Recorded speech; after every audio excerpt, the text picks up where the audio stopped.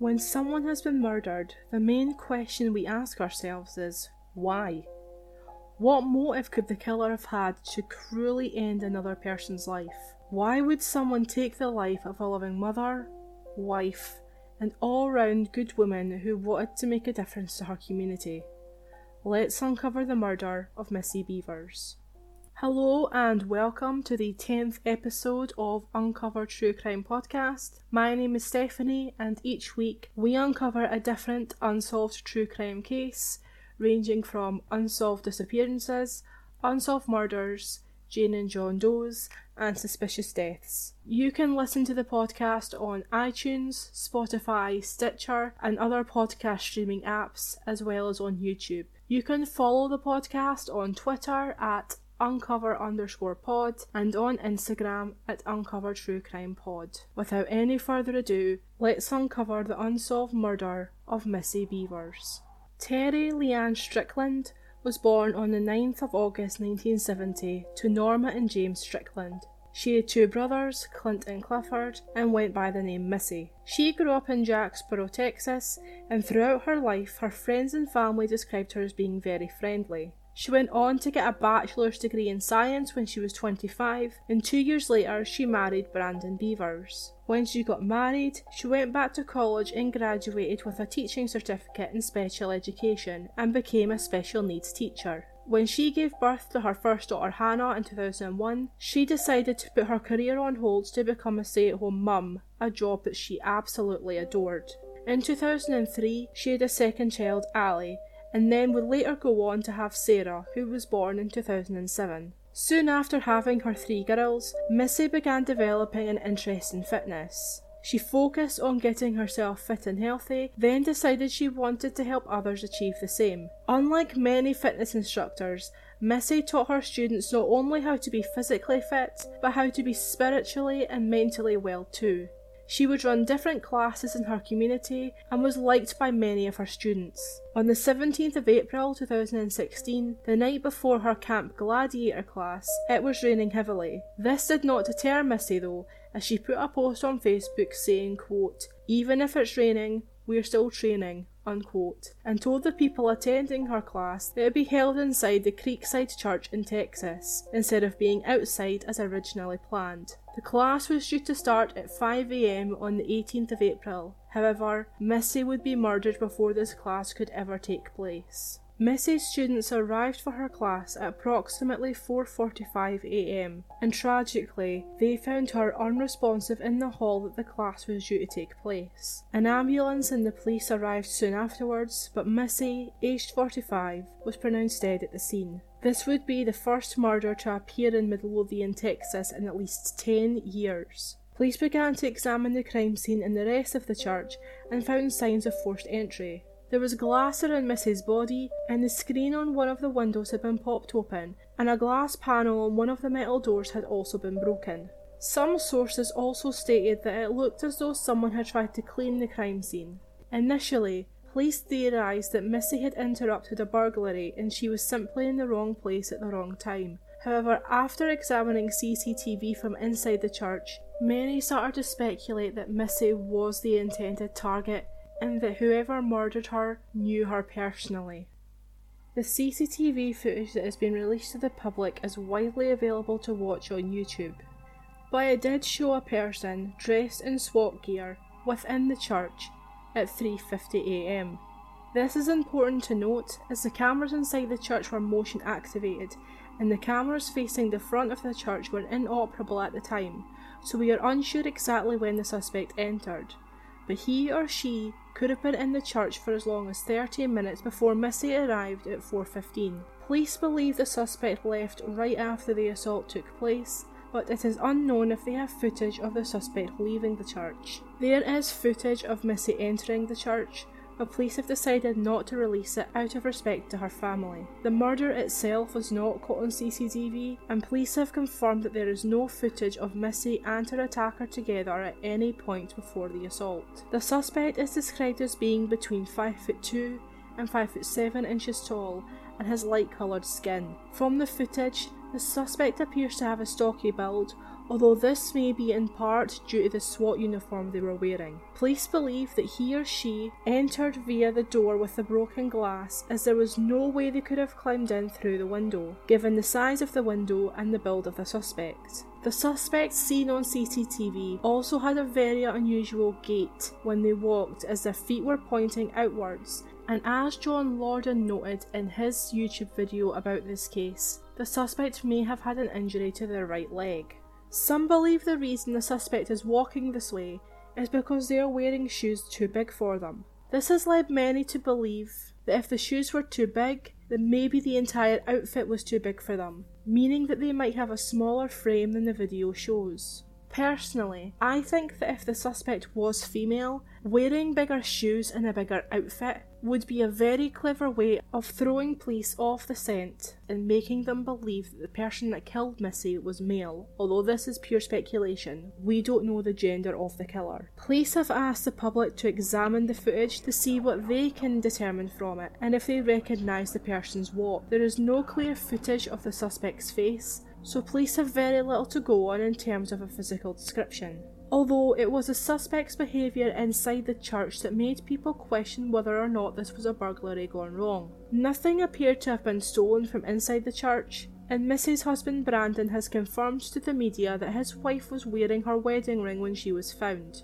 When the suspect is first seen on camera, he or she opens a door, briefly looks inside, but comes back out very quickly, leaving the door open. They then attempt to open another door, which appears to be locked. It looks as though they tried to jimmy the door open with some kind of tool, possibly a tire iron or something similar. Throughout the footage, they are carrying something that looks like a hammer in their hand. They continue to wander around the church, aimlessly opening doors and merely peering inside until the last frame, when they are seen again trying to open another door. The door is out of shot of the camera, but the suspect looks as though they are trying to break in using the hammer. In his or her left hand, they are holding an unidentified object, which some think may be a long rectangular box of sorts. After they break in through the door, they lean into the room for a few seconds and appear to walk inside before the footage ends. One thing that has struck a lot of people about this footage is that the suspect isn't walking with any sense of urgency. They appear quite calm and relaxed while roaming around the church. This might be because they don't expect to be interrupted at 4 in the morning, whilst others believe that this was a premeditated murder. The fact that the suspect doesn't take anything from the church and doesn't appear to be looking for anything in the footage makes people believe that the burglary was staged and the real reason for the break-in was to harm Missy. It's not only the Midlothian police that are investigating Missy's murder. They have had assistance from the Texas Rangers and the Bureau of Alcohol, Tobacco, Guns and Explosives, the latter of which brought a sniffer dog into the church to try to trace gunpowder residue. It is unknown what the findings were, however the sniffer dog was brought in 2 days after Missy's death, the day after the autopsy. It is possible that she had a wound consistent with that of a gunshot, however there is no concrete way to prove this. There are rumours that Missy was shot and that a gun was found near her body, however I couldn't find any credible source confirming this. Police have never publicly stated what Missy's cause of death was, however on a warrant issued days after her death, it stated that she died from a head wound, and several sources have said that she had several puncture marks on her head and chest. These wounds would not necessarily be caused by her being shot, as there are several ways that these wounds could have occurred.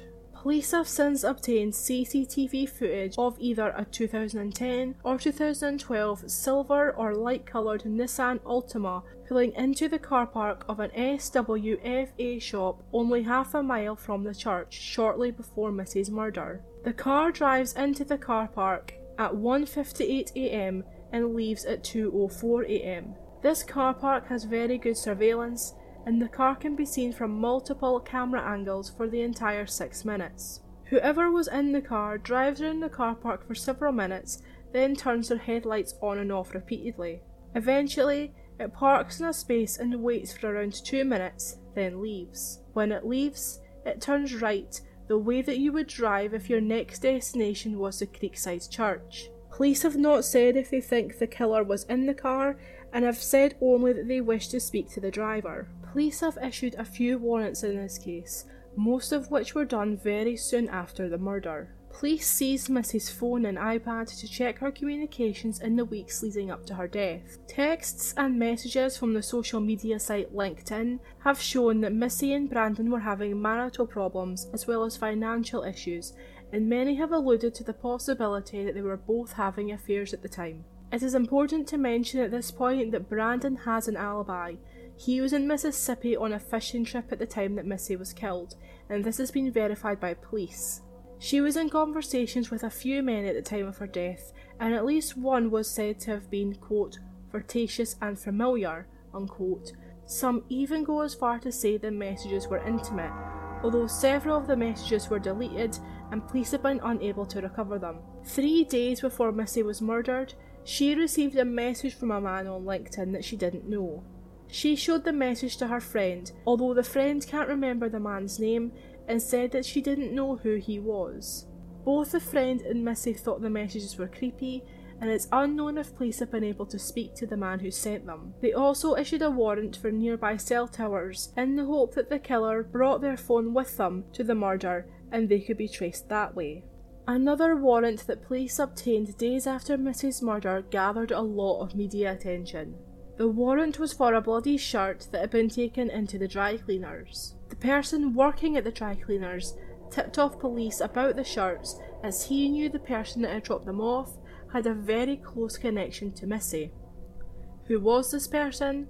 Her father-in-law, Brandy Beavers. He claimed that his wife's dog had gotten into a fight with another dog and died soon after they took them to the vet. Brandon and Randy were both questioned by several journalists outside the police station shortly after being interviewed by police, and they both said that they were cooperating fully with the investigation and said that they wanted to, quote, put out this fire pretty quick, unquote, and Brandon stated that it was a, quote, non-issue, unquote. The shirt that was found to have blood on it was a woman's extra large shirt, and Randy has confirmed that the shirt belonged to his wife and that she was holding the dog soon after it got into the fight. The person that reported the body shirt to the police said that it looked like someone had tried to clean the blood out of the shirt, which absolutely makes sense. I think most people would do that if they, for whatever reason, got blood on their clothing.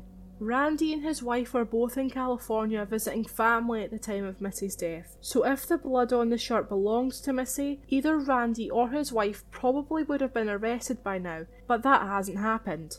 Also, the vet confirmed Randy's story, stating that their dog died shortly after getting involved in a fight with another dog. Although many people still do point the finger at Randy, as he had a similar walk to the person in the CCTV footage, and I have to admit he does. However, as he was over 1,000 miles away when Missy was murdered, I think this qualifies as an airtight alibi. Brandon stated during press interviews that he initially believed Missy was killed because she interrupted a burglary, but after being shown evidence by police, he has changed his mind and he now thinks Missy was killed by a female that she knew.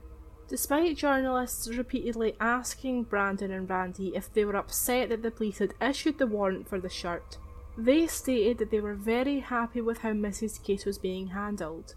Brandon said that it showed diligence not only by the police, but by the public, and that more of that would be needed if they were ever going to find out who was responsible for killing his wife. Although sadly, Missy's case remains unsolved almost 4 years after her murder.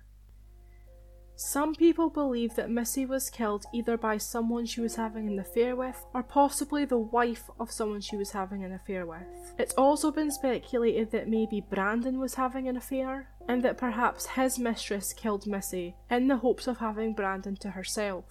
It's really important to note that we do not know for certain that either one was having an affair, and this is just a theory. It seems to me that whoever killed Missy entered the church that morning with the intention of harming her. Perhaps the SWAT team uniform was a way to throw police off. Maybe they knew that the church had surveillance cameras inside and knew that by wearing this uniform it would be very hard for police to come up with an accurate description of them. But as I've said, due to the information that we currently have and the fact that Missy didn't seem to have any enemies, it really is hard to come up with any other theories as to who murdered her. At the end of 2017, Brandy stated that he will no longer continue in the search for his wife's killer. He said that his children, who were only 15, 13 and 9 at the time of their mother's death, have gotten really upset by having to relive that terrible day, and he wants to focus on them and their mother's legacy. They want to honour her by the way that she lived and not remember her by the way that she died. I'm sure that many people think this is strange or maybe even suspicious. However, I can totally understand it. It doesn't mean that he isn't cooperating with police as and when they need to speak to him. It just means that he would rather concentrate on his daughters. And at the end of the day, it's the police's job to search for Missy's killer. Brandon and his family need time to heal and remember the wonderful woman Missy was, and it is important that we remember that too, not just the gruesome details of her death. She taught some of the most vulnerable people in our society, raised 3 daughters who she loved dearly, and on that fateful day, she was preparing a class that helped people become the best version of themselves that they could be.